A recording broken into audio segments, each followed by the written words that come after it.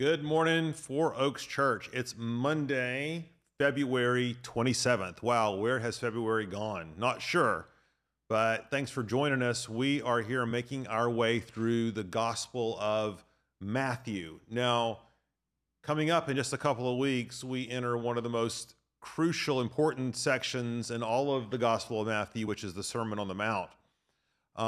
But what we're going to see is that our passage this week is laying the groundwork and preparing the way for that. So now let me just say this. If you're new to these devotionals, what we do typically, we've been preaching through the Gospel of Matthew, and we're using the week prior, leading up to that Sunday sermon to look at the passage that's on the docket, to understand it, exegete it, interpret it, and to sort of prepare ourselves for the sermon that's going to happen. So, for example, last week we spent all of our time in Matthew 18, chapter 4, 18 through 22, looking at the call of the first disciples. And then yesterday, Sunday, we preached on that text. And this week we're going to be looking at Matthew 4, 23 through 25. And the idea here is that we're really trying to organize these devotional times around the idea that we want to be not just consumers of the word, but in fact hearers, but also students of the word, reading God's word for ourselves, interpreting it, using it, applying it. And that hopefully by walking through this discipline together, we can give you some hands-on tools that you can use in your own study of God's word. So as a couple of reminders, hopefully you can get a study Bible. A study Bible is very helpful. And as a companion piece, you can even get a commentary. But even a study Bible, I think, is fairly sufficient for the level of study that we're going to be doing. So let me read the text. It's a short text, 3 verses, and let's dig in. So this is Matthew 4, 23 through 25. And he, meaning Jesus, went throughout all Galilee, teaching in their synagogues and proclaiming the gospel of the kingdom and healing every disease and every affliction among the people. So his fame spread throughout all Syria, and they brought him all the sick, those afflicted with various diseases and pains, those oppressed by demons, those having seizures and paralytics, and he healed them. And great crowds followed him from Galilee and the Decapolis, and from Jerusalem and Judea, and from beyond the Jordan. Okay, so if you've been with us, you know that we talk about biblical interpretation as sort of several rings of concentric circles, and that in the innermost circle is the meaning of the text. But in order to get to the meaning of the text, we need to start on the outside and work our way in. And so what we do here at the beginning of the week typically is look at that outer ring, which is things like context. What comes before, what comes after, how does this function in light of all of Matthew's gospel? What questions do we have that we want to sort of mark to do some homework on as we dig into the passage? So let's start with the first one, what becomes first and what comes after, what comes before. What comes before is Jesus has come proclaiming the kingdom of God, and he's called his first disciples, right? And these disciples are part of his new community, of kingdom believers. And then what comes after this text is the Sermon on the Mount, where Jesus is going to be giving instruction about the values of this kingdom. How do we order our lives in this kingdom? And so we have this passage in between where it talks about Jesus ministering to great crowds of people. And really, I think to understand this in context, we have to understand that this is simply an extension of the proclamation of the kingdom, okay? And whatever Jesus is doing here, okay, all of his teaching, his preaching, what we might kind of call his words, okay, and then all of his deeds, the things that he's doing, his healing, his miracles, again, deeds, word and deed, that both of these things are serving this overall message or theme of the kingdom of God. So a lot of times the way that we can be tempted to think about the ministry of Jesus is that, first of all, Jesus is going around teaching neat stories, right?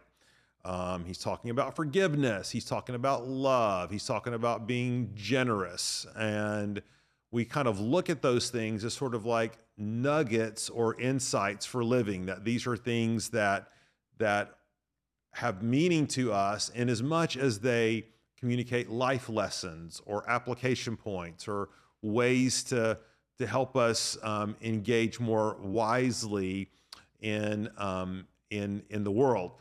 And there's certainly that aspect of Jesus' teachings, but fundamentally, that's not what they are. What they are is a proclamation about a new way of living, a new way of life in light of the appearance of the kingdom of God.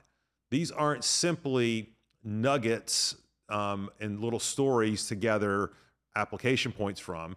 They are, in fact, calls to realign our lives in light of this coming kingdom. That's the way we need to think about Jesus's words, okay?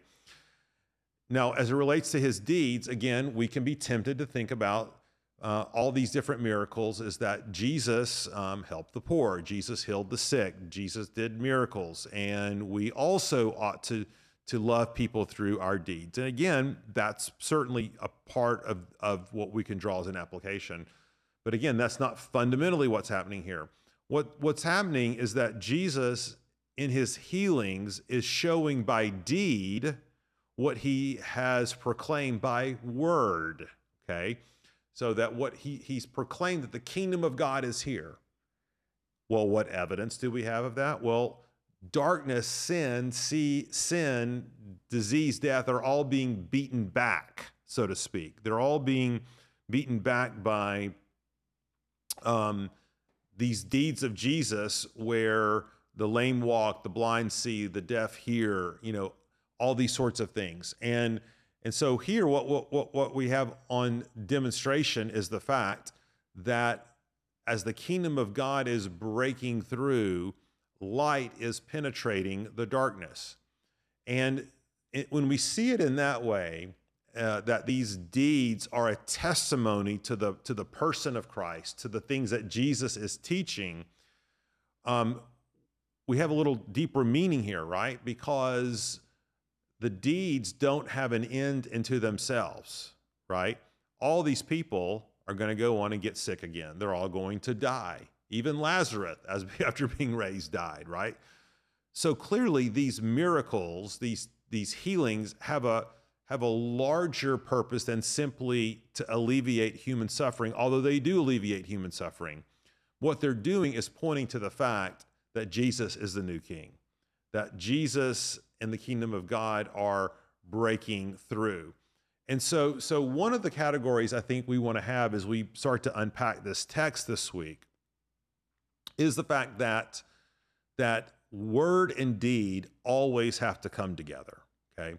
Word, Jesus's words, God's word, it would be accurate to say that if there are no deeds to accompany them, if there's no action, practical outworkings, then we have to say, well, is in fact, are these words real? Do they have real application point and meaning? Do they really change lives?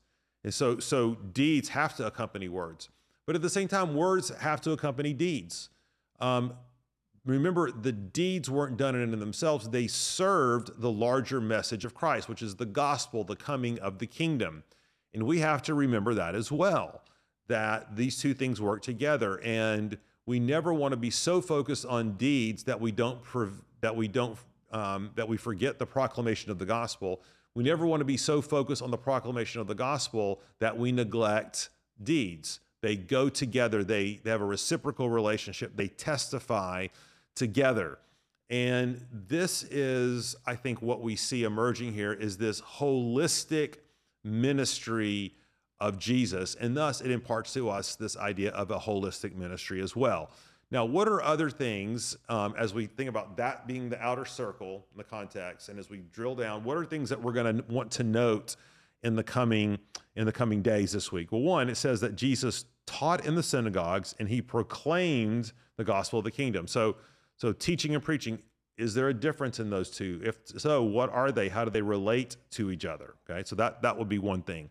Two, we see here that Jesus's fame spread throughout all Syria. Well, why is that significant? Well, Gentiles lived in Syria.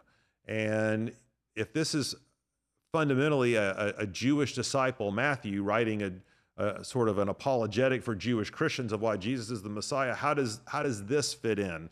This idea that there are now Gentiles coming to be a part of this ministry of Jesus. What does it mean, or what can we derive from this idea that great crowds followed Jesus? What are we to make of that? How are we to think about crowds? Are crowds good or crowds bad? Is size big or is size small? Are numbers important or are they not important? And that's going to be something that we want to wrestle with. So all of these are things to kind of put on the docket. And as part of your homework assignment, you can camp out on some of these. Begin to read your study Bible. Begin to do a little research. Begin to think through how are all these deeds and words forming this cohesive whole and message about the coming of the kingdom and about Jesus as King. All right. Look forward to digging into this some more tomorrow. Let me pray, and we'll jump into the week. Lord, you are a holistic God, and you call us to a life of glory, honor, and worship of word and deed. You call us to a life of service of word and deed. And Lord, we want to be faithful in that. And so, Lord, give us wisdom, discernment as we unpack this scripture together this week. In Jesus' name we pray. Amen. Thanks, everybody.